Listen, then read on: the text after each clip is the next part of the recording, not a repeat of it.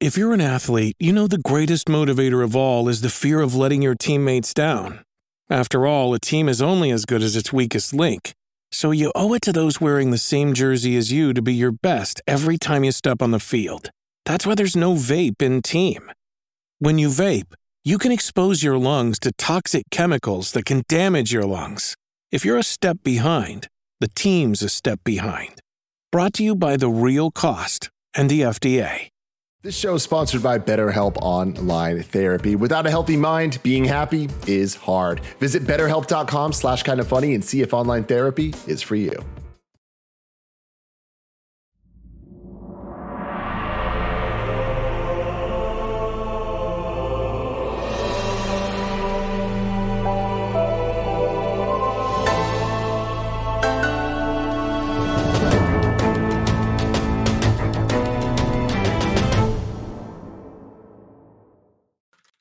What is going on, everybody? Welcome back to another episode of the Kind of Funny Xcast, your home for all things Xbox here at Kind of Funny. Of course, I'm one of your hosts, Snowbike Mike, and today you got a special episode. We are coming hot and live and fresh right off of the Gamescom 2021 Xbox stream.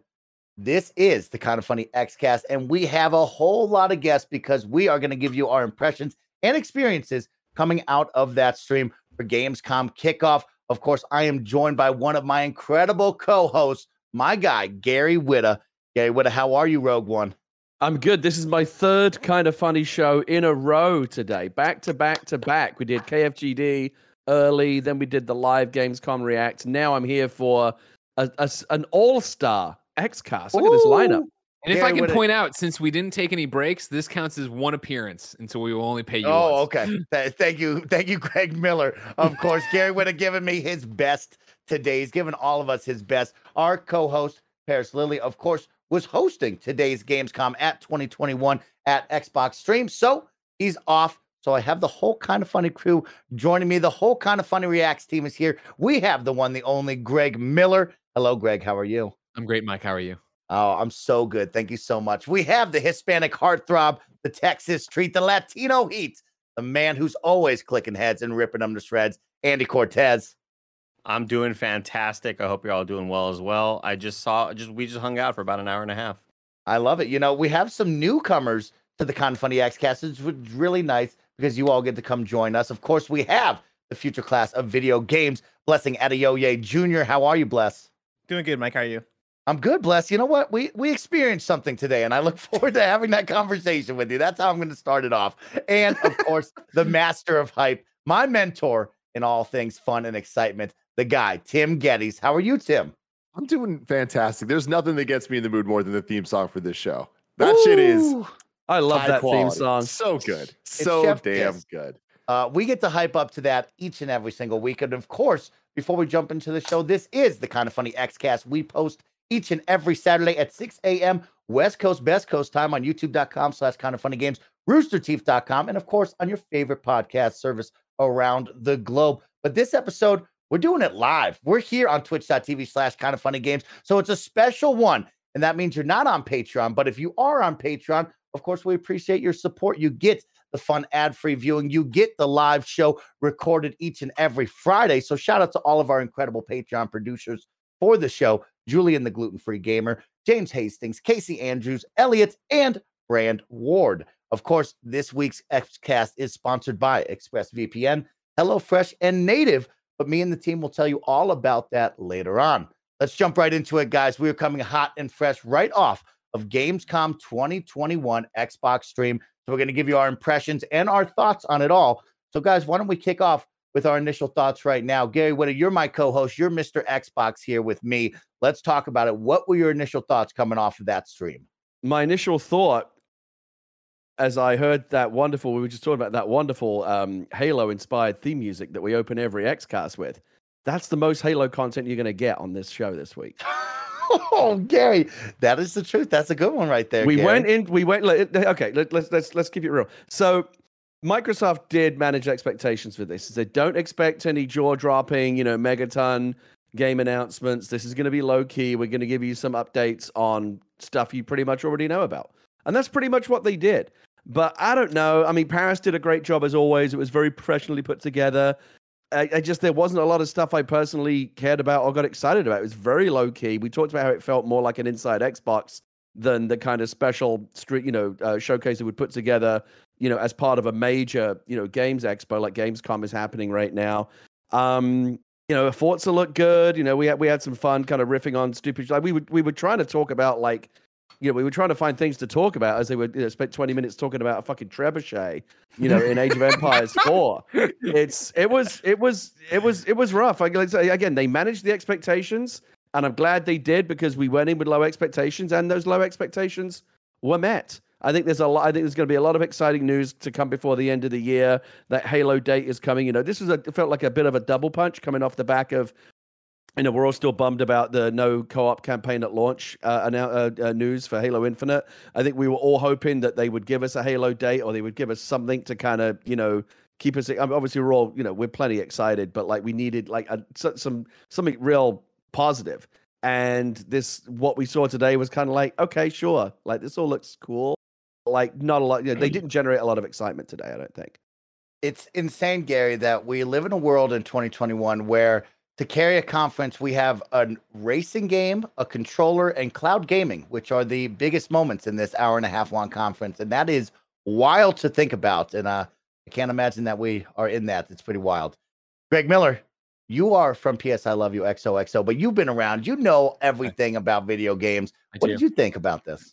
I think Gary mentioned, of course, they try to keep your expectations in check. I think there's a world of difference between, hey, there's not going to be any bangers here, or that we're not doing banger blockbuster new announcements, and then just having a conference that languishes on the vine. This one was poorly paced. It's, it's sad because, of course, Paris did a great job. Don't get me wrong on that. It's not a host thing or anything like that.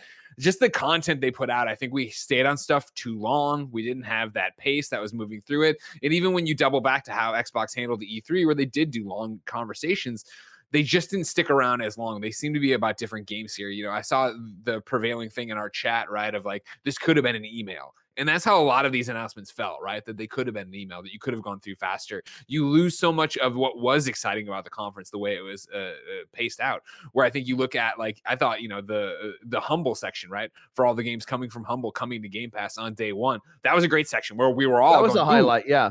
Ooh, what's happening there? Blah, blah, blah. And unpacking is one of the games I have on there that I'm stoked about. But then to go deeper and get into that Age of Empires part and stay there for so long and have it explain medieval weaponry and what they did and all that stuff. And you're like, okay. And then they came out of that and talked about the game, right? You're like, okay, why didn't we just do the game? Why didn't we save that for a fan, for social media kind of things like that? And I feel like you had a couple moments like that as we just got hung up on different ways to get out of it. And then an abrupt ending, right? Where we came out and it seemed like Paris were saying goodbye, right? And setting us up, but there's still a lot more. Okay, great. And then we go to this Forza Horizon thing, and then it was just over. I mean, there was genuine confusion at the end there, right? Because they didn't even throw back to the hosts for an outro. Thanks for joining us. See you next time, whatever. It felt like the stream just stopped rather than ended. There was a moment where wait, is that it? It was weird. What's weird? That was not the ending that I think we all wanted. Blessing, you're giggling, you're feeling that. Blessing, what were some of your thoughts on this one? Yeah, I wasn't too mad at this presentation. I think they did set my expectations accordingly. I wasn't expecting any sort of great announcements. I think the most I was expecting, and I wasn't even expecting this too much, was a Halo Infinite date. And that was if we were lucky, right? And we didn't get anything Halo. I think for what they showed up with, showing off more Forza Horizon 5, I'm always down for. I thought the showing for that one was really good as well. I think for me, when I look at these kinds of conferences, what I look for is discovering something new that I didn't know about before, but then also getting cool, tangible updates on things that I do care about. And when you have a slate of games where you can have a diverse amount of people come to a showcase and expect multiple different kinds of things, I think the goal is to try and have something that speaks to everybody. And for me, I think the thing that did speak to me, and it spoke to you guys as well, was the Humble games coming to Game Pass. That was a thing that we all kind of popped for a little bit. But then things here and there, like Into the Pit, that was one that I didn't know about before, and that is the Doom-looking games, but it looks like Doom, except instead of guns, you have magic hands, and you change the spells that you're doing. That looked fun, and that's a game that's coming to Game Pass day one, and that's coming in October, so I think that's an exciting thing. Some of the updates we got with Flight Simulator looked interesting. The Sea of Thieves Borderlands collaboration. is interesting. You know, like I still feel like it's somewhat of a weird collab, but it's enough people in chat and enough people here were like, no, that's something that I'm down for. It's that important thing, and I'm gonna let you get back to sorry, but it's that important thing with that one, right? Where I think the ship looked cool, and I want that in my arsenal. And I'm a Sea of Thieves fan since Pirates, right? And like they're gonna drop something. It's an event that has a limited time thing, right? It's only going till September 7th. Like I'm down, Mike. When we got to take a night, jump in there, and do whatever quest I need to knock that out and do it. And I think that's what they wanted. That kind of. I'm sorry, Blessing. Back to you. Oh yeah, for sure. And I think for me, I wish there were more. If we were going to show off games like Into the Pit or games like The Gunk, I think I would have loved more pop or something more substantial to show that wasn't just hey, by the way, The Gunk exists. It's coming out this holiday. I wish we got more concrete info, because for The Gunk, they did put out a blog post saying that it's coming in December. Why wasn't that here, right? Like, why didn't we get that information here? And also, why didn't out of PlayStation's book? Exactly. And why didn't we get? I think for something like The Gunk that looks as good as it is and is coming from the folks behind SteamWorld Dig 2, they could have done a way more hype trailer for it. I think there are things here and there that I wish they tightened up. But all in all, you know, I wasn't looking for anything magnificent out of this showcase. And again, the showcase wasn't anything magnificent. Like, it was honestly fairly boring. You know, it felt like an inside Xbox, which I think that is a thing that is for the hardcore Xbox community, the people that do want the granular details of games like Age of Empires or other games. And so on that level, you know, they did the thing, but this is not a showcase that I'm going crazy about whatsoever. It honestly makes me wonder. I don't want to sound too harsh, but it makes me wonder why they decided to do this, or at least to do this in this format. Like, those developer interviews always feel a bit forced to me. Like, they're not real journalistic interviews. You know, it's just like they're there to kind of promote the game and have this kind of what always feels like a bit of a stilted conversation. But like when you're spending 5-10 minutes talking about one particular weapon in Age of Empires, or 10 minutes talking about, we've added a bunch of obscure, aircraft, like some German aircraft from the 1940s. We've added that to Flight Simulator. That's really interesting to a very, very specific group of people. And, you know, there's a place for that on, maybe as like discrete YouTube videos. Hey, Age of Empires fans, here's a new 10-minute video on a weapon we've added for you. But to package all that together and make it, the core of a Gamescom presentation, it ends up kind of feeling like less than the sum of its parts. Agreed. Yeah, 1,000%, Gary. It's wild, Gary, that I didn't get any energy and excitement out of this press conference until the very end when they showed Forza, which I've seen about 1,000 times now. Like, it was slow from the beginning, and I never felt it coming up.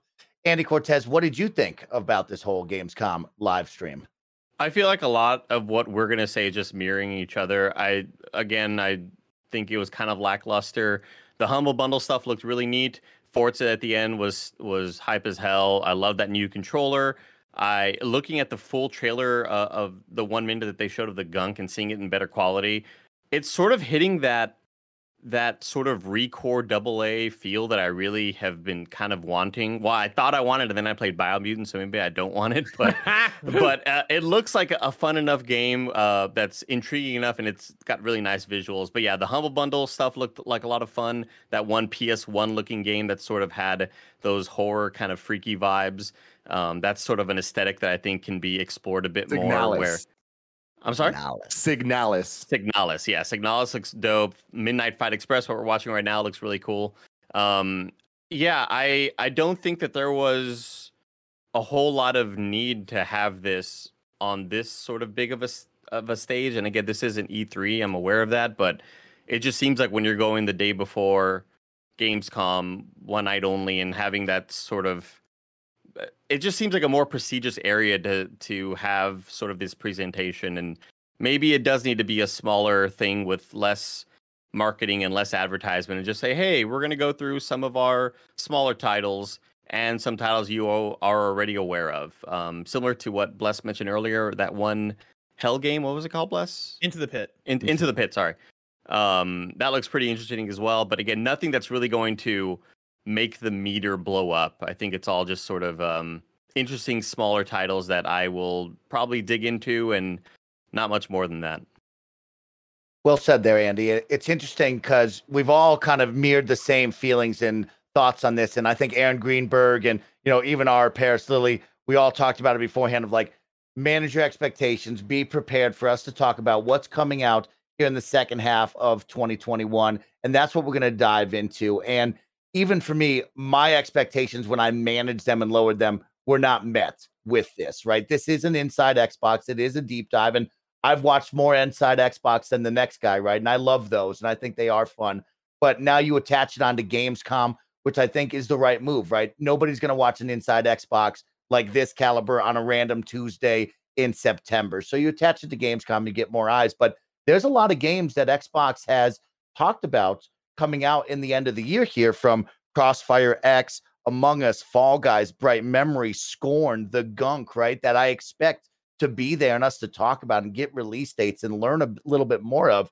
And 90% of those titles I just listed weren't even there. We kicked it off with a non-Xbox first-party title, which was really interesting to see. And in all honesty, when you look at the first-party lineup, there isn't much. We're looking forward to Forza Horizon. We're looking forward to Halo to round out this year. And there's some small updates here and there with other games, but those are the big ones. And one of them wasn't even at this presentation. So this did not meet my expectations after I've even lowered them. But it is fun to have these deep dives, an interesting vibe, but not the way that I wanted to see this.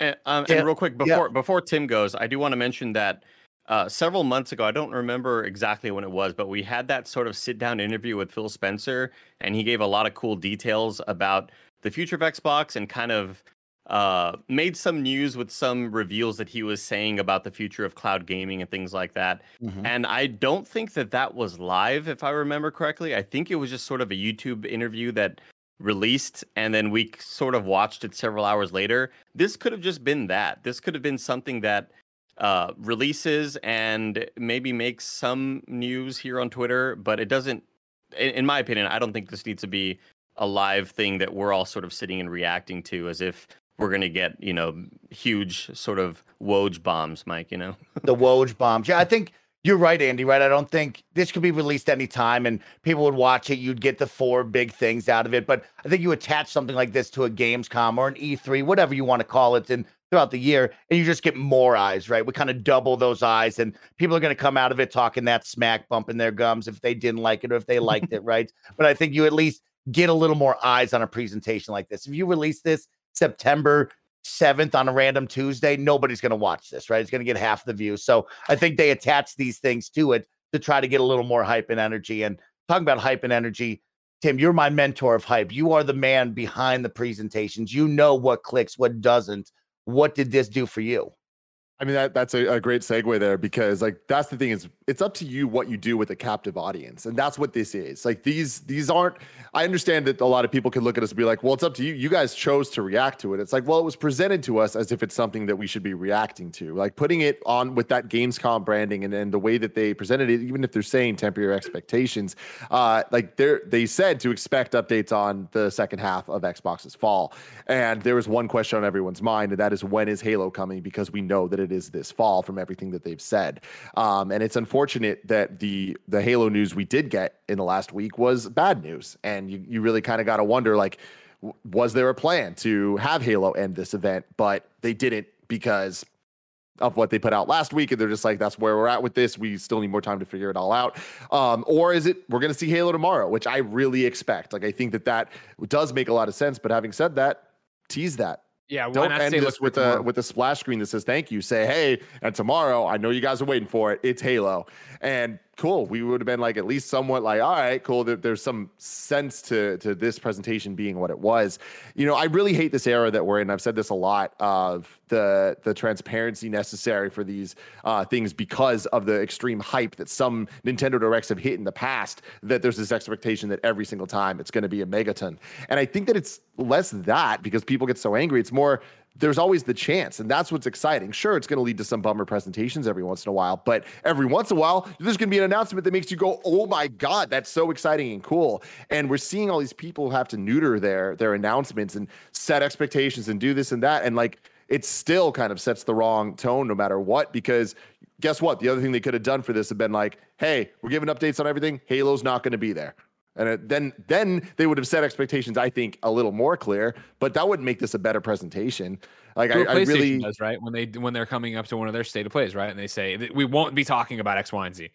Yeah. Totally. And, I just think that what Mike and what everybody has been saying about like, oh, this could have been an email, this could have been a YouTube video. And it's like, we can say that about literally anything because not every game is going to be for everyone. But like, I'm looking at this and the way they presented it. And it's like, I don't think that this is for many people overall. Like that Age of Empires thing, I don't think is going to resonate with Age of Empires fans, right? Like some people are like, they're excited for the game. This didn't make them more excited, right? Like oftentimes these showcases, I mean, they are just commercials, but commercials can be good and they should be good and they can be good. And we've seen them be good from Xbox recently. So to be able to compare this like to even the Xbox show that was very similar in style to this, is a little baffling to me. I'm surprised that this is as bad as it was as we look at this B-roll again. Barrett's killing it. He just keeps bringing it up. Oh, thanks, Barrett. Tim, Awesome. real quick, Tim, this reminds me of something that they would have flown you out to at some event, and you would have been next to the Chevy Chase, and you would have been shooting these fucking, cannons or whatever. Did you call the trebuchet a Chevy Chase? No, he said it right. Oh, right next to Chevy Chase. See your chest. And they would have been doing this, and you would just been thinking this is a waste of time. Like you could just show me the game. I don't need to be here. Andy, thank you. Yeah, you're right. It had like a us. press junket feel to it. And we would have came back and we would have been on Gamescast and we would have been talking about it and we would have made a snide remark about how stupid that was. Like it wouldn't have been like, oh, it was cool. It was like, why the fuck did they make us do that? Like if it's a commercial, that shouldn't be the takeaway from it, right? But the last thing I want to say about it in terms of presentation is the amount of times that they use this to pimp out their streams they're going to do all the rest of the week, like updating on the different games. It's like, that's what this was. It just kind of just feels like, why would we want more of that? And if we did want that, this should have just been that to begin with, right? Like Gamescom means something. And sure, like Barrett keeps saying, like they've never announced anything in the past. That's irrelevant. That's the past. We're talking about the future. We're talking about a world where Jeff Keighley has created Opening Night Live. And in the same way that Game Awards used to not be that great and now they're awesome, we're building towards this future that has the 3 tentpoles of the year of E3, Opening Night Live, and the Game Awards. And to have programming as Xbox, one of the big dogs, next to that Gamescom, part surrounding that Opening Night Live, it's like there's expectations there, and you can say manage them all you want, but you're already setting them somewhere. When did Opening Night Live start? Wasn't that just like a few years ago? Because I want like 2019. Like, do we really expect Opening Night Live to be there yet? Since it's so early on with like what Keighley has done for E3 and the Game Awards, do we really expect it in its third year to really like bring the same heat as those other two? I mean, Keighley knows Keighley, right? Like for E3, he did the summer, or not for E3, but for Summer Game Fest, right? He did Kickoff Live.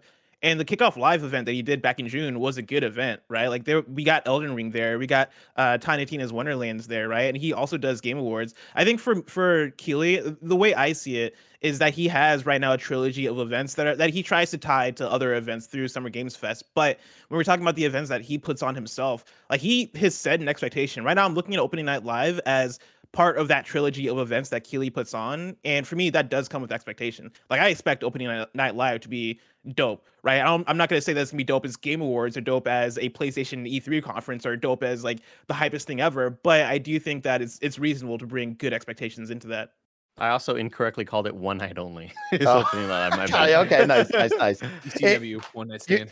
You know what, Tim? You said it so well, right? Of like, it is interesting, and we'll talk about Halo at the end of the show here about why it wasn't here or what's going on. It is odd that you would, let's just say in a world, they put Halo at Opening Night Live. What is the point then of having this Xbox event? Why is Halo not at the Xbox event? Why would you put it over there? These are the things we're going to talk about at the end of the show, because that is a very odd one. You have 2 big tentpoles, Forza and Halo, coming out this holiday. Those are going to celebrate the 20th anniversary. Another stream here, we didn't even celebrate the 20th anniversary. When are we going to start the festivities? When are we going to start the fun, the celebrations? Where's the Xbox mini fridge? Where is those 20th anniversary big moments? We haven't had that at all yet. Mike, and we're 2 months away. It's going to be like the Olympics. We're going to celebrate the 2020 Olympics in 2021. We're going to celebrate the 20th anniversary in 2022. Hey, guess what? We pushed it back a whole year, 21. That's right. So it's just very odd and it's baffling. And we're going to talk about all that. But let's go down the list of what we just saw at the Gamescom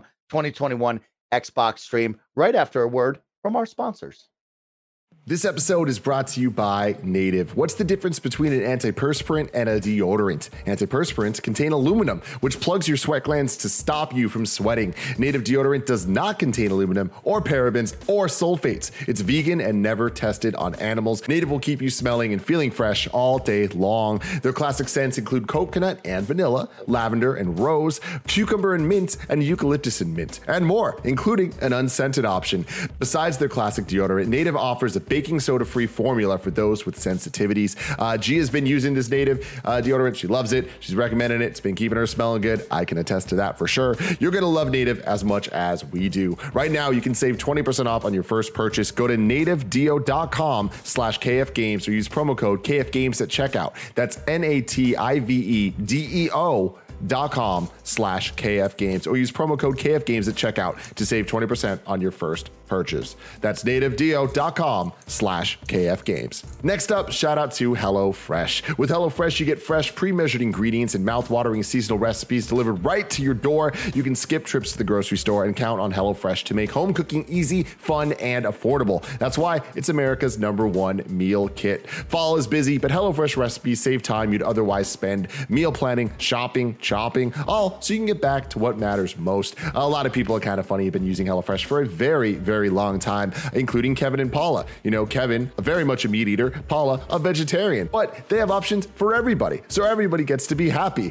And I get to be really happy whenever I get HelloFresh as well. Gia makes it and it is incredible stuff. You can go to HelloFresh.com/KFGames14 using code KFGames14 for up to 14 free meals, including free shipping. That's HelloFresh.com/KFGames14. Use the code KFGames14 for up to 14 free meals, including free shipping.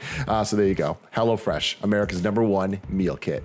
And finally, shout out to ExpressVPN. Using the internet without ExpressVPN is like walking your dog in public without securing them on a leash. I would never do that with Moose. It would not end well. Most of the time, you'll probably be fine. But what if one day your dog wanders a bit too far and gets dog napped by somebody? That's real bad. Wouldn't want that at all. Every time you connect to an unencrypted network at cafes, hotels, airports, etc., your online data is not secure. Any hacker on the same network can gain access to and steal your personal data, your passwords, financial details, all that bad stuff. Some reasons to use ExpressVPN, just like I have, are you get an encrypted tunnel, it's super secure, it's easy to use, and that's kind of my favorite thing. You fire up the app, you click one button, and then you're protected. I have it on my desktop, I have it on my phone. I don't need to worry. My internet experience, protected and secure.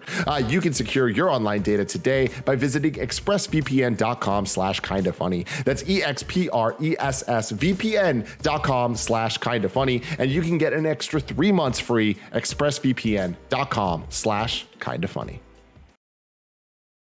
Welcome back, everybody. Now let's jump into the show and let's talk about what we saw at Gamescom 2021, the Xbox stream.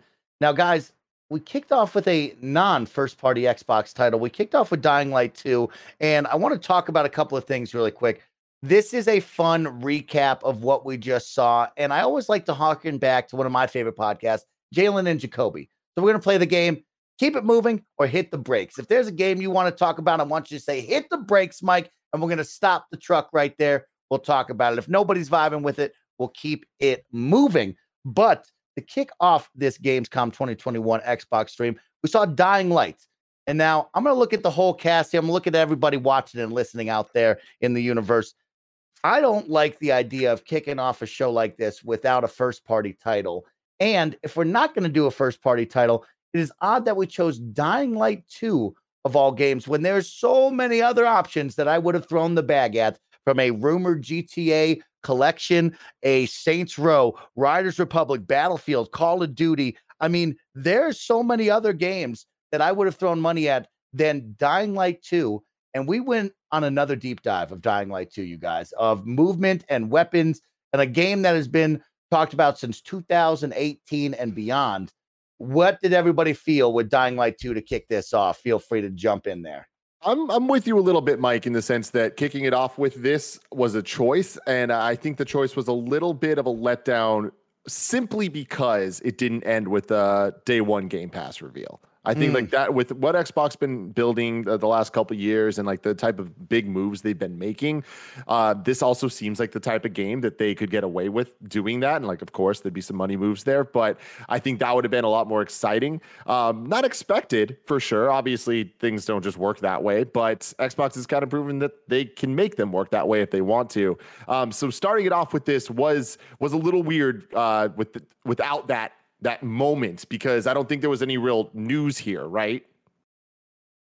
We already knew the release date. No, this I don't. Just there was nothing. Trailer. This was another small deep dive of like, hey, we've added a lot of movement animations, and hey, there's going to be some weapons in this game. I didn't see anything that wowed me after seeing this. It almost feels like Deathloop, which is a game I think will be much better and way more fun. But I've seen it so many times that I don't need this for another 3 to 5 minutes, especially on an opening of this stream that was supposed to, yes, manage expectations, but also celebrate Xbox and show off some Xbox stuff. Yeah, not to mention, Mike, that we'd seen this game about 3 times already, and then we had a full deep dive where it was, what was it, 30 minutes that you, me, and Bless were reacting to? Mm-hmm. And that's, I thought that was going to be probably the last time we saw it until the game comes out, aside from little trailers and things like that that release.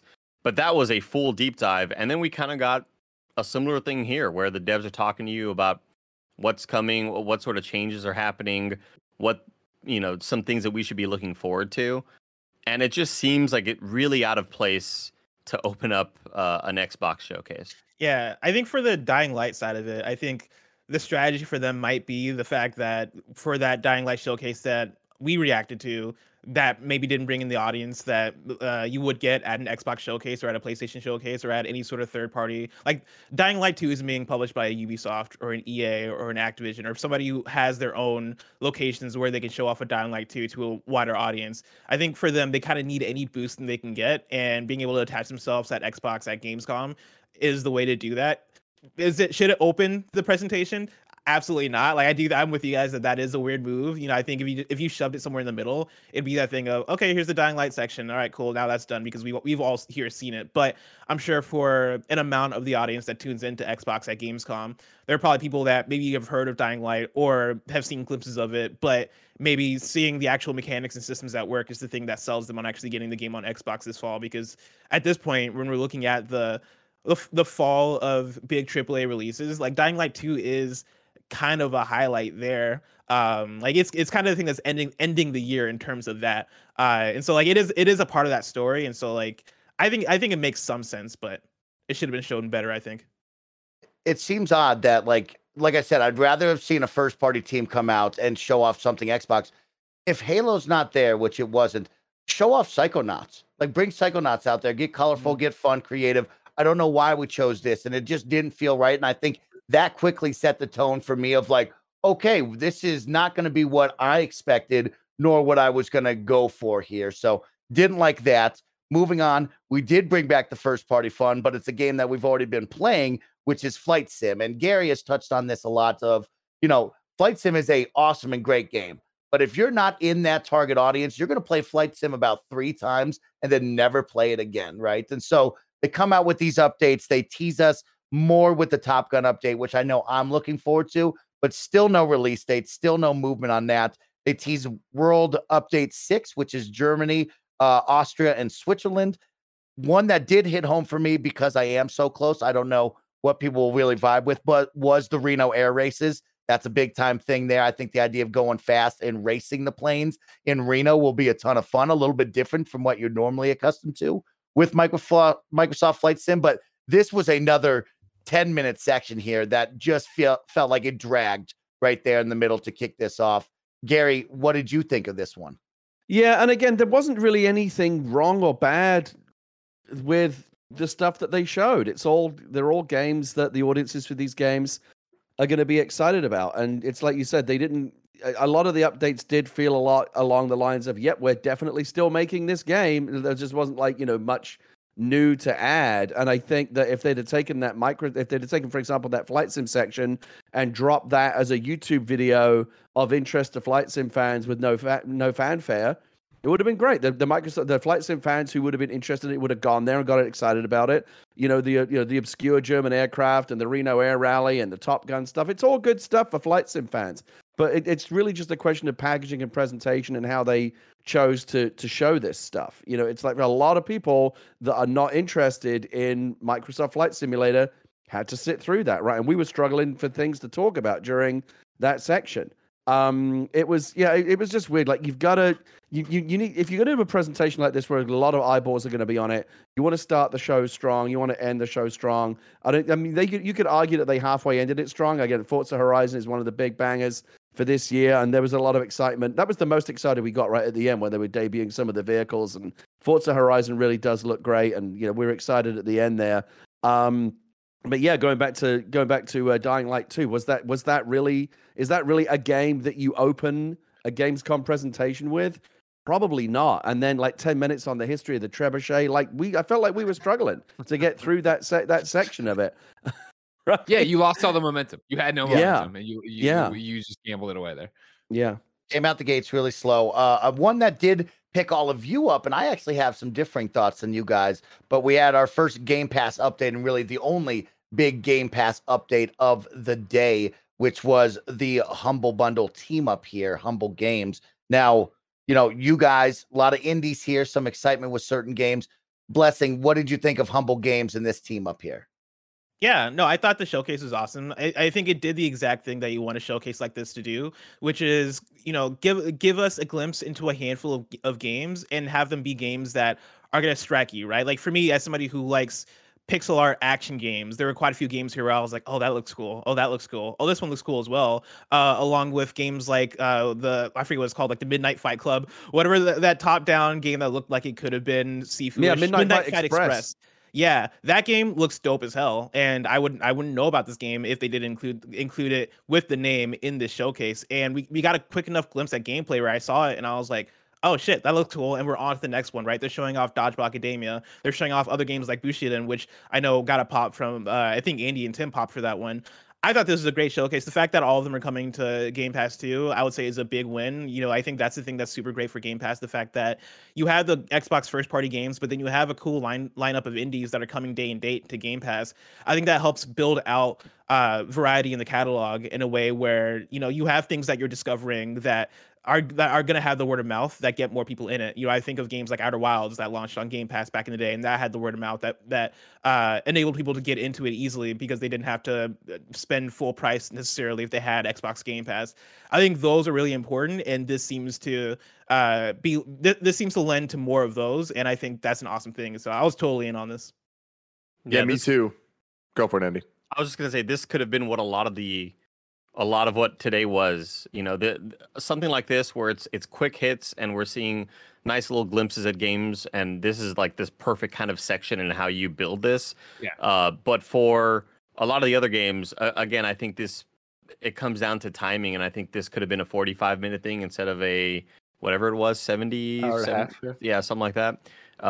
And so I think this section was neat. It was concise. It showed off probably like the better parts of those games, the stuff that's going to be sort of striking visually, and I really dug this little section. 100%.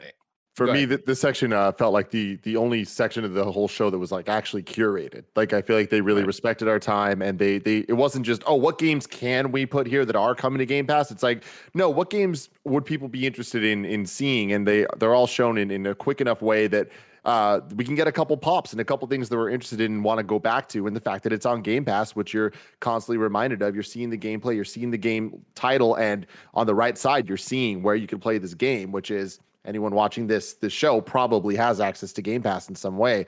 That's cool. That's exciting. Greg and I always talk about these showcases, especially on the indie side of you need to make sure that you have some new information if you're going to do a showcase for whatever game you're talking about, whatever game you're showing. But on top of that, like when it comes to these montages, like we tend to prefer one step further than this, which is just a little VO to kind of explain what is actually happening. Like what is this? What makes it different than other games that might look similar? But I think that this montage actually did a really good job of not needing that. These games kind of speak for themselves, and all the information's there. Of course, release dates would have been nice for some of them, but I think that there's a lot of variation here, a lot of different styles that speak to a lot of people, and this was easily the most exciting minute and a half of the hour and a half that we had. Greg? Yeah, I agree, and I that's why I come back to why I felt there was just some weird editorial decisions made. That little montage was great, but I wanted to know more about each game. I wanted to know less about the trebuchet. It's like rather than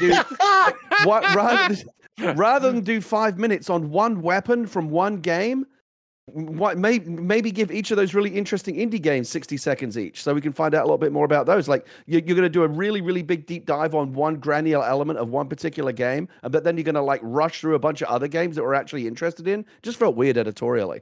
Trebuchet less. You know what I'm saying? There you go, Andy. It's funny because I'm actually different from all of you. I'm not the biggest indie guy, and this didn't pop for me. I was actually looking for a larger Game Pass announcement, some sort of partnership that would really pop here. And I know, Humble Games for a lot of people, everybody, you guys are talking about it, probably will get people excited. And it's nice to shine the light on those indie games. And I feel like Game Pass already has a bunch of those already. I am looking for that next big partnership. And we've talked about it before. Dying Light 2, a Battlefield partnership would have been really big here. And I think that would have gone a much longer way for me in this whole situation. I'm kind of didn't need the additional indies. We see that every single month. There's 2 Game Pass updates, and it's packed with great. It's packed with indie games already. I'm looking for something bigger now besides just our first party title. So I'm a little bit different on that one. I was a little so on Humble Games. Of course, there's a couple, but I was looking for something bigger. Moving on, we have Into the Pit, which I'm going to pause for just a moment because it reminded me of a game, Gary Whitta, that I used to play on my N64 called Hexen.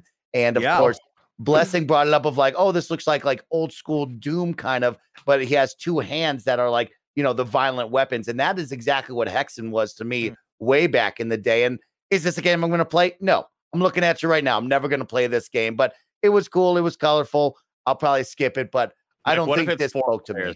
And you can buy it. Okay.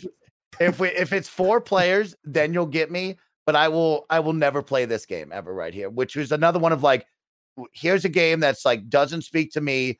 I personally think this will have a small audience and it will come and go and we will never speak of this again, which is fun. This is one that I would only play because it's on Game Pass. The fact that I could turn on my Xbox and scroll through the Game Pass catalog and see it there and go, oh shit, this was that one game that looked like Doom or that Mike described as similar to Hexen. I'll try this out for 30 minutes, see how I feel, and then bounce off of it. That is I think this is a good fit for what that is, because I think there are a lot of games that are going for that similar feel. There are a lot of games that are trying to be Quaker, that are trying to be Doom. I see that I get the emails for them in my inbox all the time, and I see them and I'm like, oh, okay, cool, yeah, this looks like the other thing. But the fact that this is accessible, and the fact that I like kind of what they're doing with the magic hands, I think that's a cool gimmick. I want to check that out. But I'm with you, Mike. That it's not one that I see myself trying out for a long time. I just try it out just to fuck with it. Up next, we had Age of Empires 4, which if you're an Xbox fan or a PC fan, the Age series. Age of Empires is awesome. This RTS is going to be a ton of fun. But we have shown this game to death. They even had their own little mini festival last month or the month before where we did a whole week of Age 4 content. And it is wild to see how they are now promoting this and showing it off. And I think there is something fun to say about this, right? They're calling it Hands-On History, which has X amount of lessons in there that will probably play some sort of, different Imperial group, will play some sort of age, and they'll tell us a fun story. But to bring out the trebuchet, and we talked about this trebuchet for 5 minutes. No joke. We were there talking about a trebuchet live on Action. Yeah, the trebuchet is dope, right? Way cooler than any other siege weapon. But also, what is the point here? And so very odd to show off Age 4, which we already know about. We've already seen a bunch of. And they're like, you know what? Let's give you a history lesson on a siege weapon you don't care about. And I just am lost at what this was all about. But this screams Inside Xbox. If we're managing expectations, we call this Inside Xbox. This is what they do on Inside Xbox. There's nothing wrong with this at an Inside Xbox. There is something wrong with this in this presentation. Yeah, it takes me back to that. Remember that really dry technical presentation that Mark Cerny did for the PlayStation 5, which was originally intended to be like for a technical GDC type audience, but then Sony rolled it out in a more consumer facing way, and people were like, "What's this? This isn't exciting." He's talking about how it accesses the SSD in like a really dry technical way. There was nothing wrong with the presentation for a certain audience. It was the way it was presented that people came away. People went in with a certain expectation and walked away thinking, what the hell was that? This is a kind of a different vibe to that, but it was still I'm like, why wasn't this just an inside Xbox? Like it's weird. Gary, the thing there though, the difference with the PlayStation thing is the context matters when it comes to these type of announcements and showcases and streams, whatever you want to call them. But with that PlayStation thing, they set the expectations right. The problem was we didn't know shit about the PlayStation 5. So everybody's clamoring and everyone was so hungry. And we expected the first kind of words about the PlayStation 5 to be more exciting than a tech thing, even though they explicitly said it was a tech thing. Yeah. To apply that context to this, when you're saying we're going to answer your questions about the fall, we all have one question about the fall. And you told me about a trebuchet. Right. And that's something, Tim, that could have been tweeted out, right? And they've done that in the past, and several different outlets and several different publishers and devs have immediately tweeted out, "Hey, tomorrow, do not expect news from blank, blank, blank, and blank." And I think if they would have said no Halo Infinite news tomorrow, we all would have said, "Okay, no Halo Infinite news today. Maybe on Wednesday or what day is it? Tuesday? I'm lost. I'm losing track of time. Today's Tuesday. We would have said, okay, maybe Wednesday for the actual opening night live or whatever. And I wish they would have done that to sort of immediately sort of twist that knife and say, all right, no Halo news, Andy. Go to sleep, child. You know. Here's what I will say though: if that is what these hands-on history lessons will be, like if it's actually like a fun like MythBusters history, channel type video inside the game, you can count me in for that. But if it's just like, hey, play this small campaign and like you're gonna play as Joan of Arc and run around, I'm not in for that. But like I do like this little spin. I'll watch those things in the game. I always think that's fun.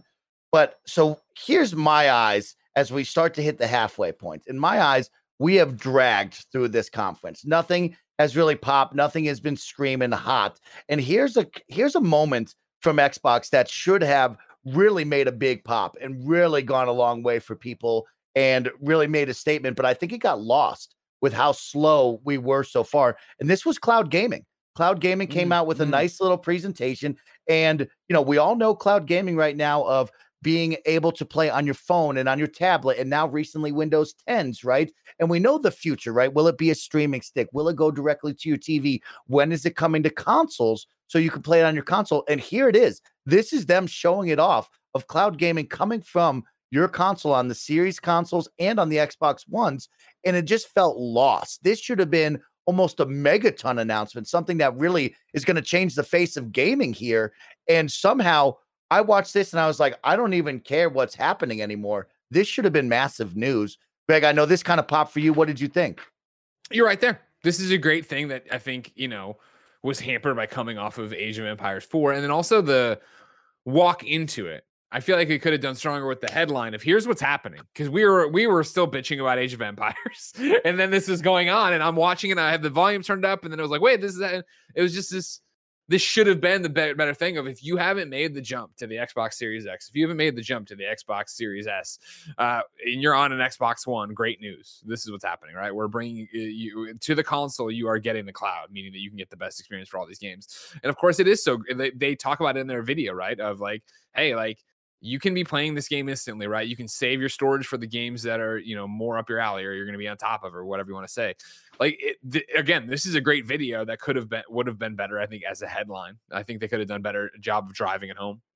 Yeah, absolutely. Some of the extra, the news that came from this is, so coming holiday 2021, a new cloud icon will be added to the supported game icons. Testing starts this fall, 1080p, 60 frames per second, just like it is on PC and mobile devices. New gen games are playable on Xbox One in the future. Yeah. So a lot of really cool, interesting stuff. But yeah, the presentation of this really got lost in the sauce. This is a big deal for myself and a lot of Xbox fans and for the whole gaming world, right? When we talk about cloud gaming and what this team is putting behind this movement is a huge deal right now. We're talking about all of your install space, right? We all talk about how tiny these SSDs are and why we never have enough to download the 250 gigabyte download for Call of Duty, constant updates. Like the cloud is going to change the way we play, and Xbox has put a lot into that. And we're now at the precipice of a big moment here of bringing these to consoles now. And yes, a lot of people's internets aren't up to snuff. Yes, there's a lot that goes into the back end that's good and bad, but also at the same time, like the opportunity for my friends and family who are still on the Xbox One consoles, especially in COVID times where nobody can find an Xbox, no matter what you're looking for, can now almost play the next generation of games streaming if they have good enough internet, is a big, big deal. And this one, I mean, this should have been a huge moment here, and it just felt like it got lost in the mix.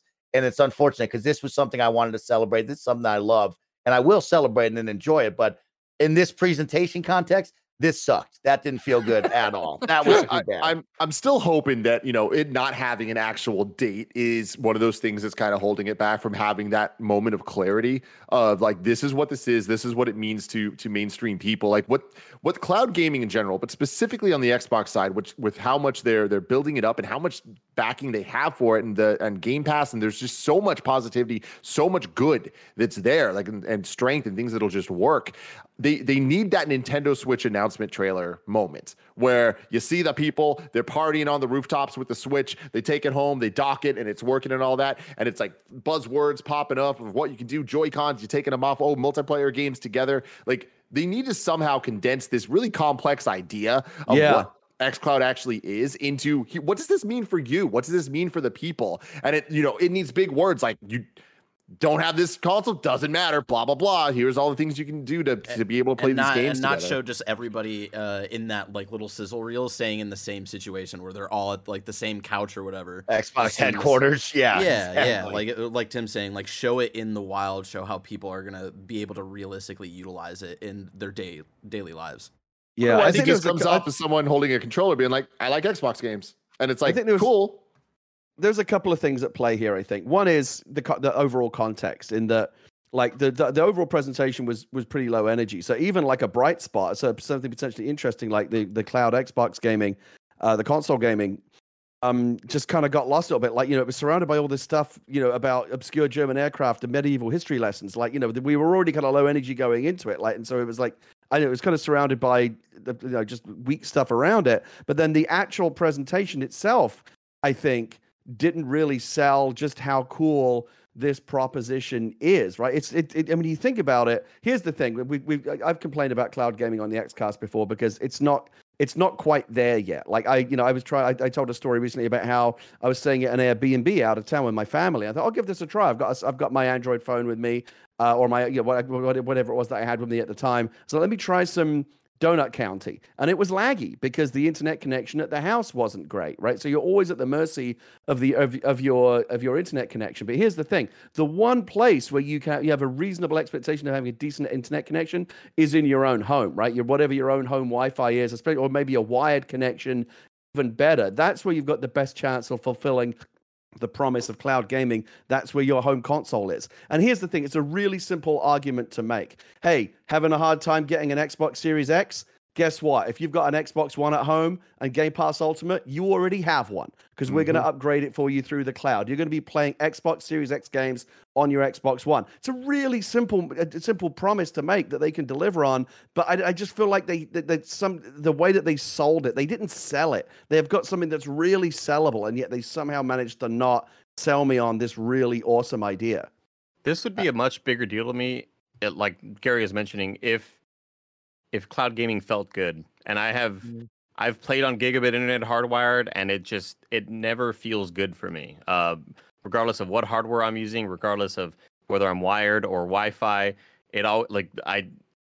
what a nightmare trying to play Celeste is. Something that requires a lot of precision and timing. And I hate that for the time being, and hopefully not too much longer. Hopefully in the next year or so, it will feel better. As good as like Amazon Luna did that one time I did. That felt really great, and the responsiveness was amazing, and I was pretty shocked by it.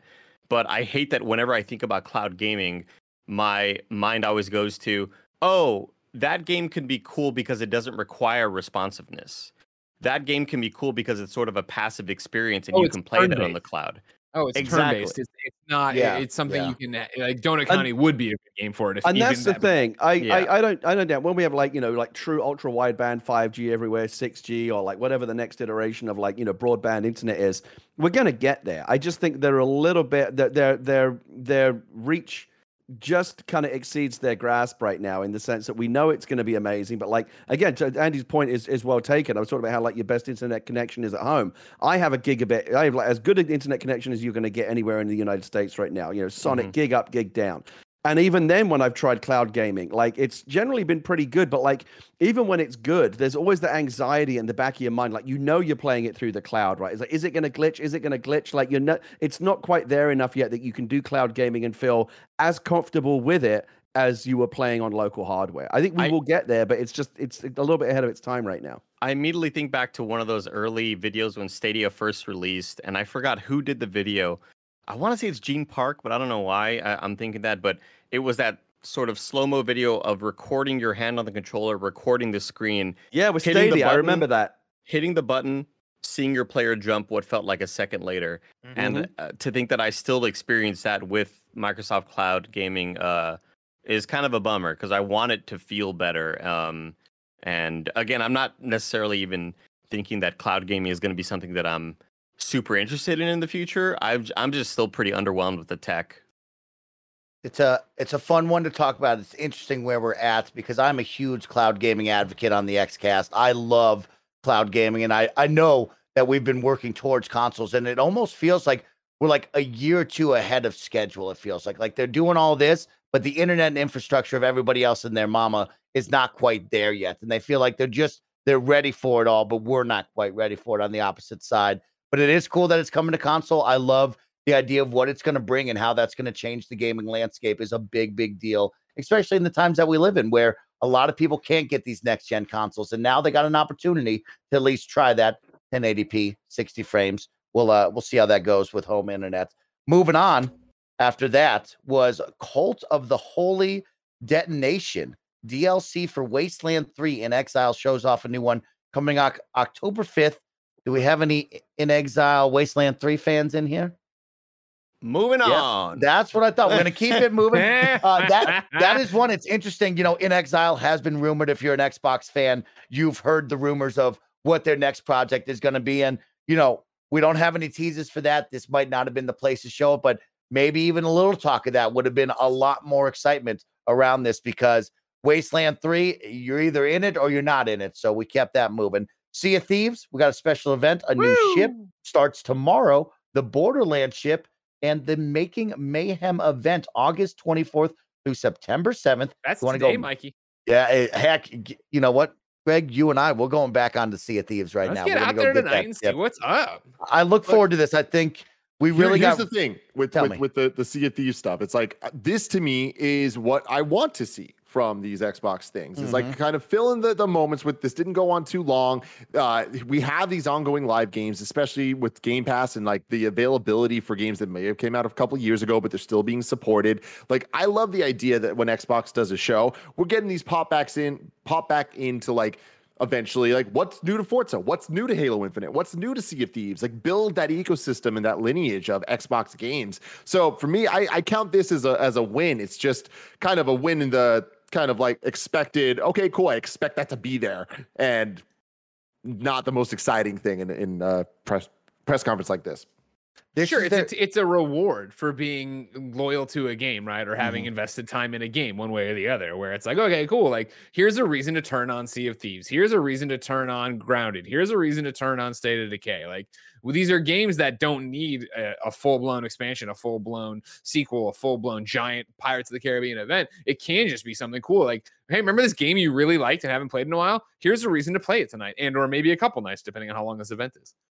This is one of their easy goes to, because it's one of their live service games, right? As we start to move into this new day and age of gaming, where every game is a live service game, right? You have to have these updates. You have to tease people to come back and try your game. And they've done a really good job with Sea of Thieves and the marketing behind that, because every single time we do an Xbox conference, you can bet your bottom dollar Sea of Thieves will be there. That's a guarantee. And this one, it does look fun, right? I would have liked to learn a little bit more about the Making Mayhem event and what that's going to entail, but I think they came in, got in and out pretty quick with just the ship. So that was good. But yeah, when you look at Xbox's portfolios, you're going to see a rise in these live service games. And they're going to continue to do that every time they host a live stream, an event, a Inside Xbox. They're going to hit you with about 5 of these because that's what they're moving towards with a number of their games. So Sea of Thieves, this one, I don't know what happened here. I don't know why we even talked about this, but State of Decay 2 came out with an update. There's a new map,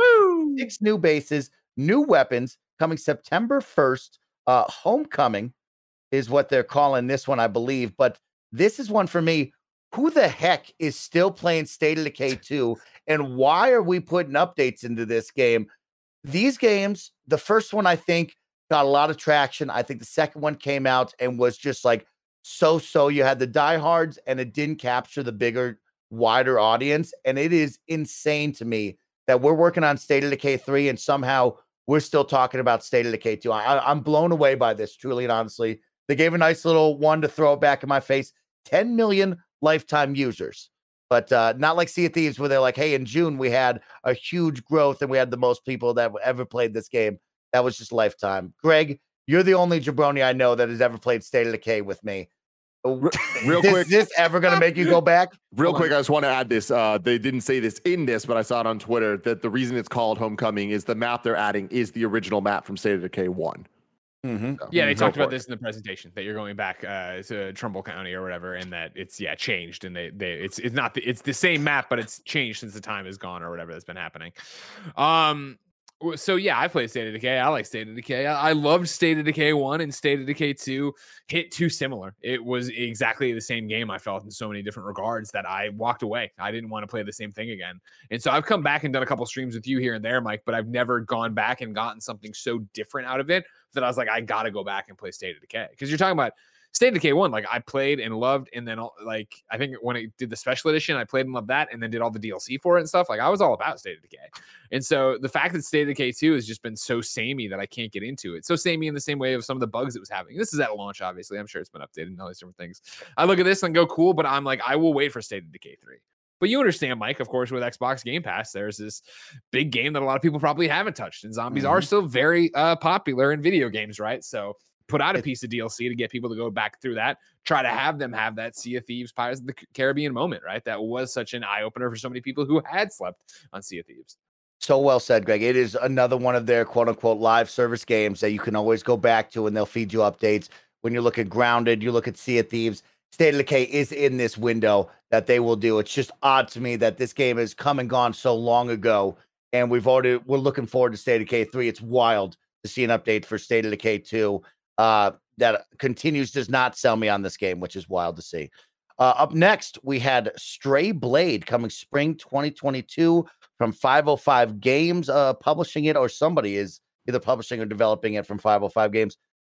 Didn't keep it moving. Hit the brakes. Everybody want to talk about this one? It looks pretty generic. It looks like a lot of similar games in that genre where it's that sort of stylized Fortnite kind of look.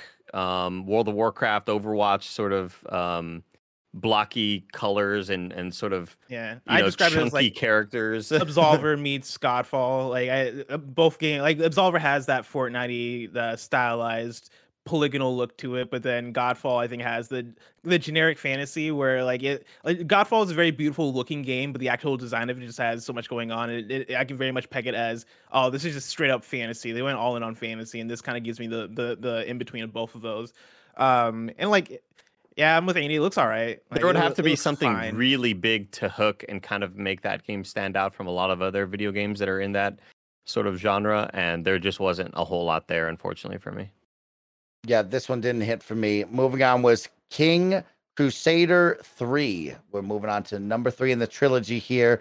A game that I don't think any of us on this panel really are into. I've never seen anybody look at me and go, yo, I like these real-time strategy games on the big old game board with the small people moving around it. So sorry. We'll keep it moving on that one. Thankfully, when was that? Did I fall asleep during that? Don't worry, everybody fell asleep. It's fun. Is right. Crusader Kings. Thank you. Crusader Kings 3 came out. So we'll keep it moving on that one. They brought out Psychonauts 2, which was a nice little bump. We sat a little too long with Tim and Lizette, but that was the harken back to this is an Inside Xbox. These are these deep dives, right? And we just hung out with Tim and Lizette from Double Fine Productions for what I felt like was just a little bit too long, but it's always nice to hear from those two and get them to share a little bit more about their game that is releasing tomorrow, which is a big deal, right? It's nice to see them one more time before the game's release. Usually you see a lot of press junkets before the game, but then right as it releases and after, we kind of lose sight of all that, or we've been there, done that, played it, and we don't really get to keep up with the team. So nice to see Tim and Lizette. Hopefully you go and play this game. It's on Game Pass. I know me and Barrett love this game a lot. Barrett got me into Psychonauts 1. Barrett has now almost 100%ed it. He has. And that's a big deal for Psychonauts 2. I love it, Barrett. What do you think? They should have. I think they should have opened up with this to really pump out that this is coming out tonight. It's going to be on Game Pass, PC, cloud, and console to really push to really show that Xbox is confident in this game, that a lot of reviewers are saying a Game of the Year contender. I thought it was really weird to have this later in the show, in a part of the show that you would expect more I don't know, announcements or follow-ups. There's a game coming out tonight. It's not like they had a follow-up of talking about DLC or anything. I think they should have started the stream with the launch trailer, do a quick 1-minute thing of Tim and company pitching what the game is, and just move on from there. I do agree that we stayed a little long on the game, and I think it showed up way too late into the presentation. I agree. It would have been a stronger opener than Dying Light 2. Look, Tim Schafer's a national treasure. Right, we will have nothing but respect for Tim. Psychonauts 2 clearly is shaping up to be a strong Game of the Year contender. I think it probably is going to end up. It's going to be a big part of that conversation and might end up as a lot of people's game of the year. It seems quite certain. It's dropping tonight, tomorrow, and it's an exclusive. Right, I mean, this is the kind of stuff they should be building their message around. And I'm not sure how early. Not exclusive. Just to be clear, it is on PlayStation. I'm sorry. My mistake. For some reason, I thought it was because they bought Double Fine. Maybe I thought they had brought that. They had still had an agreement. I think specifically. Yeah. It's one of those grandfathered ones. My mistake. Nonetheless, clearly going to be one of the top games of the year. I was going to hope you were going to flip on it. Well, if it's everywhere, fuck it. If it's on PlayStation, then fuck Tim Schafer. No, again, it's obviously a fantastic game. Tim's a legend. They would have done. I think they could have bumped this up and opened with it as opposed to whatever it was they opened with.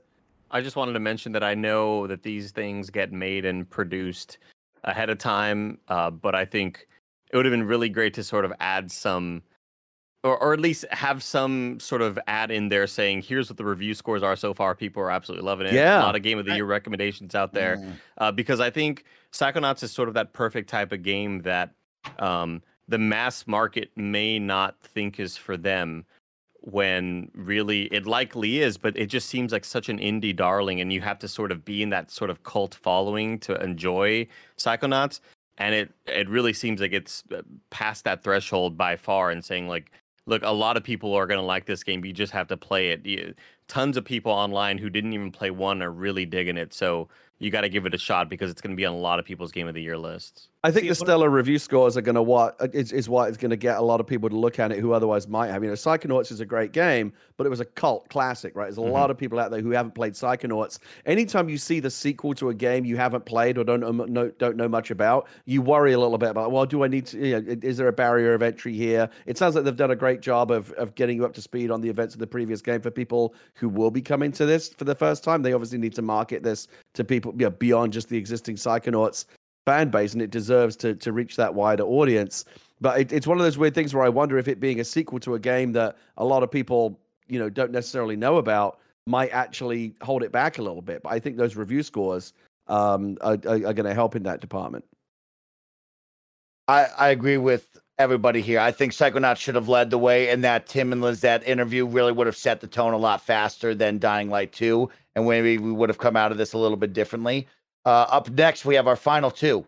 The Gunk was shown off again, and this is one of the games I touched on at the beginning of the stream. These are the games that Xbox has talked about and touted to end out the year of 2021, and we've known about the Gunk for quite some time. We've looked forward to Crossfire X, Among Us, Fall Guys, Scorn, Bright Memory, and it was just very odd that, yes, after the show, they put out a blog post with the release date. This is wild to think that we showed off the gunk in not really a story-driven or a heavy way to even detail what the heck is going on in the gunk, and then not hit us with the release date is just wild to see this. This was probably 90 seconds of not much going on to show off the gunk. Is really there a specific date? Because I thought that they just said December. December, yes. Okay, I mean, still, I would have liked to seen that up on the screen. So the gunk, once again, I think this fell flat really hard and thankfully made way to what matters. Yeah, tell me, Bless. Yeah, no, I'm 100% with you. Like, this is one that really should have popped for a game that's coming off of the same devs as SteamWorld Dig 2, which was a huge game for them, like a game that got excellent reviews. This is one that they should have shown off in a way better way. Like, we were trying to figure out what it was during stream, and I think I said that it was a roguelite, but I looked it up and I was like, nah, I can't even tell what this is. Like, there's not really any good description of exactly, is this a Metroidvania? Is this just an action adventure game? Like, I couldn't actually confirm any of that. And so this would have been the time to strike in terms of them saying, hey, this is a game, it's starring X, Y, and Z people. I saw a tweet on Twitter earlier that Fiona Nova is playing a role in this game, which is a really cool thing. That's something that you could have included in there. Like, right now would have been the time to really drive home that, hey, this is a big title that's really cool, and this is what the gameplay structure is. This is what the story is. It has an interesting setup. It has characters. Here, let us introduce you to the characters. I think there's so much that you could show off for this game that should be highly anticipated, but I think they really did fumble the bag on it. I think I'm a little bit opposite. I think I may be the only one that I'm really digging these visuals, and for whatever reason, this one did a lot for me than the first time we saw it. The first time we saw it, I was just like, this is generic ass city, no thanks. But something about, and maybe it's a bit of how we view trailers here in Discord, but watching it on YouTube after the fact, this game looks really gorgeous to me, and I think I just love the art style and the art direction of it all, and it seems like a game that I will at least try out because, as you all know, me and Janet Garcia are the world's #1 ReCore fans, and this seems right up our alley, you know. Yeah, it's one that I've had on my list for a long time and have been excited for. It's just when you come down to it, it's time for a release date. It's time for a little more info, and it was odd they chose just 90 seconds of this instead of any sort of info dump. But to end it all out, we end with Forza Horizon 5.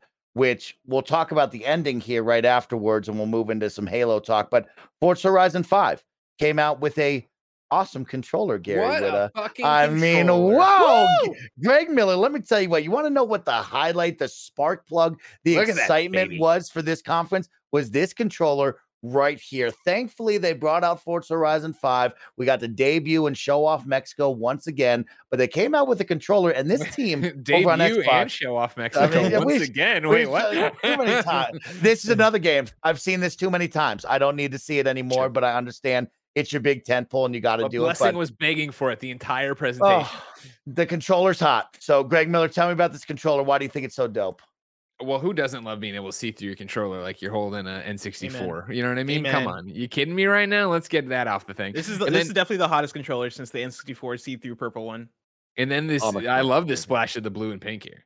Andy, how's it? Yeah. Is it hitting you? Well- Is it hitting for you? It's so hot. I mean, it's that sort of. I think it was maybe Tim or Barrett who mentioned that this is like just Rage 2 all over again. It looks so hot. It's the perfect color combos. Anybody who doesn't like it, crazy.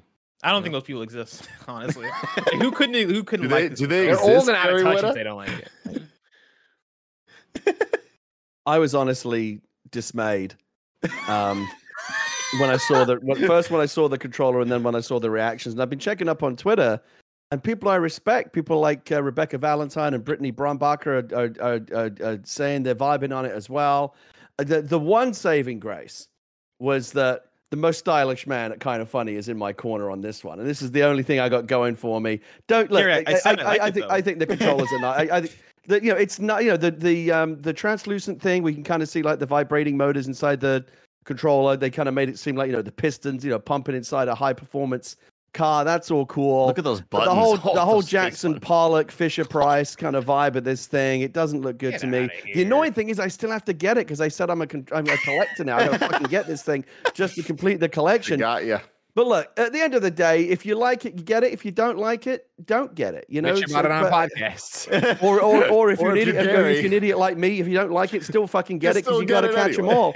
But look, I personally don't like it, and I was wondering, is it just me? Is it just me? And then the saving grace again was Tim Geddes the most stylish man at Kind of Funny, the guy who always looks like he just rolled out of a nightclub that none of us could ever fucking get into, the White Drake, the man who fucking knows style more than anyone else at Kind of Funny is in my corner. He knows that this controller is a fucking aesthetic abomination. Thank God Tim's with me on this one. I love you so much, Gary. Now here's the thing. I want to start this off with the most positive thing I can say, which is I love Xbox's commitment to these limited edition controllers. I love the way they've been dropping them, the rollout, not putting out too many at a time, but kind of building that hype, making each one feel like a special event. And we're starting to finally see the like specific game versions of these controllers. I've always been a fan of that. I do got to say, I love the differences this controller has over the last couple we've seen. Like I do like the transparency. I do think the yellow is kind of hot. I like the color scheme overall. It's just the paint splatter that never wins me over. I don't like that look. I'm with Gary that it kind of has that Fisher Price is just way too cheap.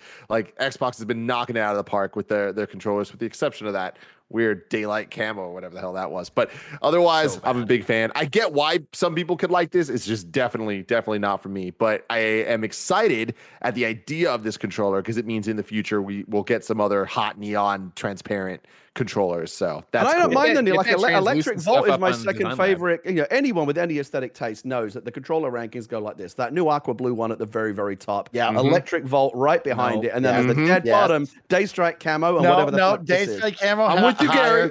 No, God. We got to again. We have to admit that the Electric Volt looks like unhealthy pee, and just put it at the very bottom. It looks like lemon lime Gatorade, which everyone loves.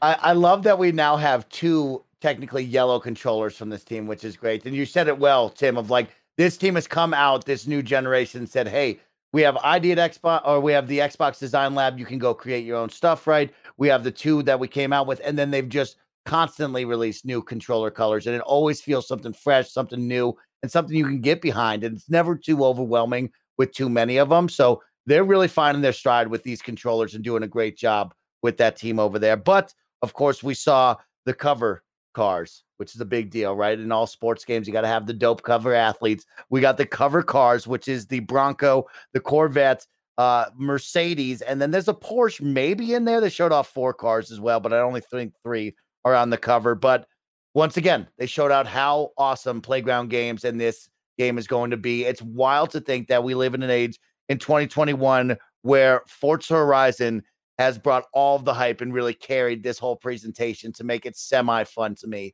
which is insane to think about. So Cloud, Controller, Forza, all bangers, in my opinion, on this presentation. Everything else could just throw that right out the window and forgettable. But let's talk about it. We missed out on 2 things to me as a big Xbox fan that I'm very sad and disappointed we're not here. And that's Halo and any sort of mention of a 20th anniversary celebration. It's now been 8 months into the year for celebrating the 20th anniversary, and we have done really nothing to celebrate this besides a couple of T-shirts and some fun blog posts occasionally. But like, there's been no indication of any sort of 20th anniversary, and I don't know if that's going to be COVID. I don't know if they're saving that for we're literally just going to do it on the day or in the month. But it seems like they've really wasted away a fun opportunity for marketing. Or maybe I'm wrong. Maybe 20 means nothing to people. You know, I don't know. But no Halo. Let's talk about something that. to me, Mike. Okay, Tim, tell me.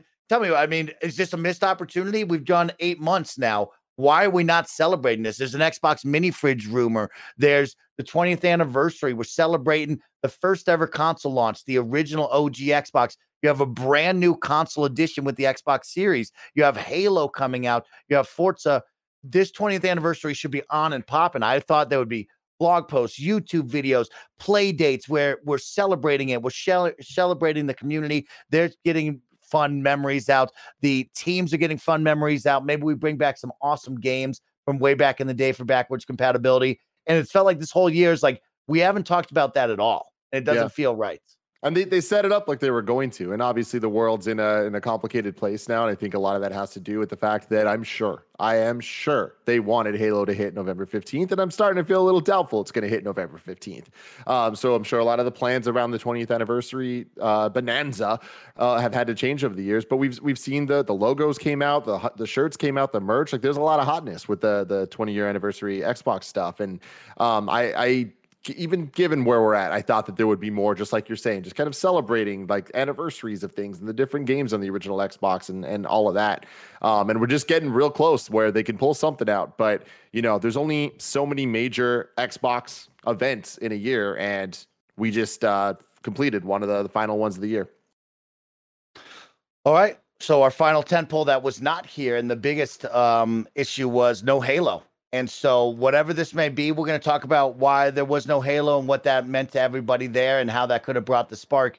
And I want to also know, putting Halo at another event, let's say it does come out tomorrow. And of course, if you're listening or watching this later on, maybe it comes out at Opening Night Live with Jeff Keighley. But as an Xbox presentation, as an Xbox guy here on the Kind of Funny XCast, not having one of the two biggest tentpoles, which is Halo, still no release date, could have shown off a campaign, sort of trailer to get the hype and excitement for Master Chief, could have brought out a flight here and brought out some more flight dates. Nothing at all of Halo, and just an abrupt ending. Gary Whitta, you missed out on last week where we talked about the co-op campaign. Yeah. Missing out on Halo on something like this, is that a huge miss?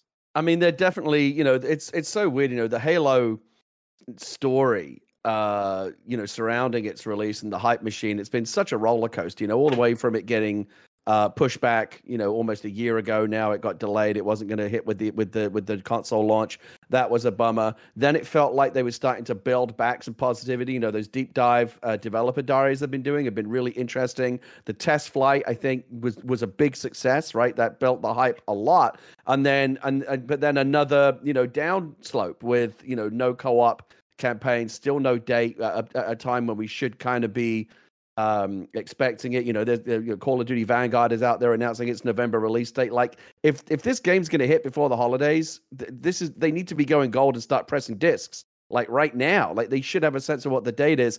I do want to check in on the manage expectations thing though. Like, they did say manage expectations. They did say don't expect too much. I don't want to make apologies for Microsoft. I think we've all gone pretty hard on Microsoft during the reactions and in this XCast, talking about the things that we found underwhelming, which was most of it. Is it on us though that we were expecting some Halo stuff here and didn't get it? Did we quote unquote have a right to expect there would be some Halo updates as a part of this presentation? Yeah, you can't say that, Gary, because there's two tentpole titles for the end of 2021, and if we're going to give updates and deep dives for the end of 2021 with those games, Halo has to be there. I don't even care if we don't have a date. I don't care if you can't come out with a flight. No, you're right. Put Master Chief on that screen. There's no way. There's only two franchises we're looking forward to at the end of this year, and it's unbelievable. I just wanted to ask the question, but I think you're right, Mike. I think I agree with you, and I tell you what, mate. I tell you what proves that is I think we all did expect it. And after, you kind of feel like, Forza's big, but it's not number one. We all know what number one is, right? That's the one you close on. You're going to close strong with something from Halo that's going to dazzle us. Hopefully, get that energy back after the big co-op campaign bummer of the past week. And it wasn't just that they didn't show it. It's just that the stream seemed to end so abruptly. I don't want to be a conspiracy theorist, but it makes me wonder if they almost were preparing to have something and then they decided to cut it at the last minute, which is why it ended in such a weird way. Like, go back and watch the feed of us all staring at that thanks for watching stream going, wait, is that it? And even you, Mike, were like, no, that's not it. There's one more thing, but there wasn't, right? It just seemed weird. And so I don't know what happened, but maybe there's more games to come. Maybe there's something with whatever Keighley's event is. I don't know. Maybe there's something still to come. But Xbox Game Studios is confirmed for Opening Night Live tomorrow. That's already on Keighley's. So maybe there's something there. I mean, we're all waiting on that release date. They're running out of time, I think, to kind of announce something. Yeah, it felt kind of odd that they didn't have anything. Like, they didn't even mention it, and it's their biggest game. I feel like that's the biggest miss. And we've talked about this at the top of the show, but now that we're here talking about Halo, it is this idea that people are looking forward to that. They're doing it. You can say manage expectations, but yes, they ended saying, hey, if you want more Forza, remember, we're streaming it over here on this thing. And how easy would have been, we're not done yet. There is more Xbox tomorrow at Opening Night Live, wink, or hey, let's just put it out there. We're talking Halo tomorrow at Opening Night Live, something to that effect, not to leave it this toothless of a presentation. How does that make you feel, Greg, of putting out your biggest title not on your stage? Is that the right move? Is this the wrong move? Why have an Xbox presentation if you're going to show your biggest game somewhere else? To me, it's about what do you want your presentation to be? What do you expect this to be? It's what I was talking about with video games. What's the success to publisher X is different than a success to publisher Y. And so I'd imagine this comes down to the framing of what people want to be.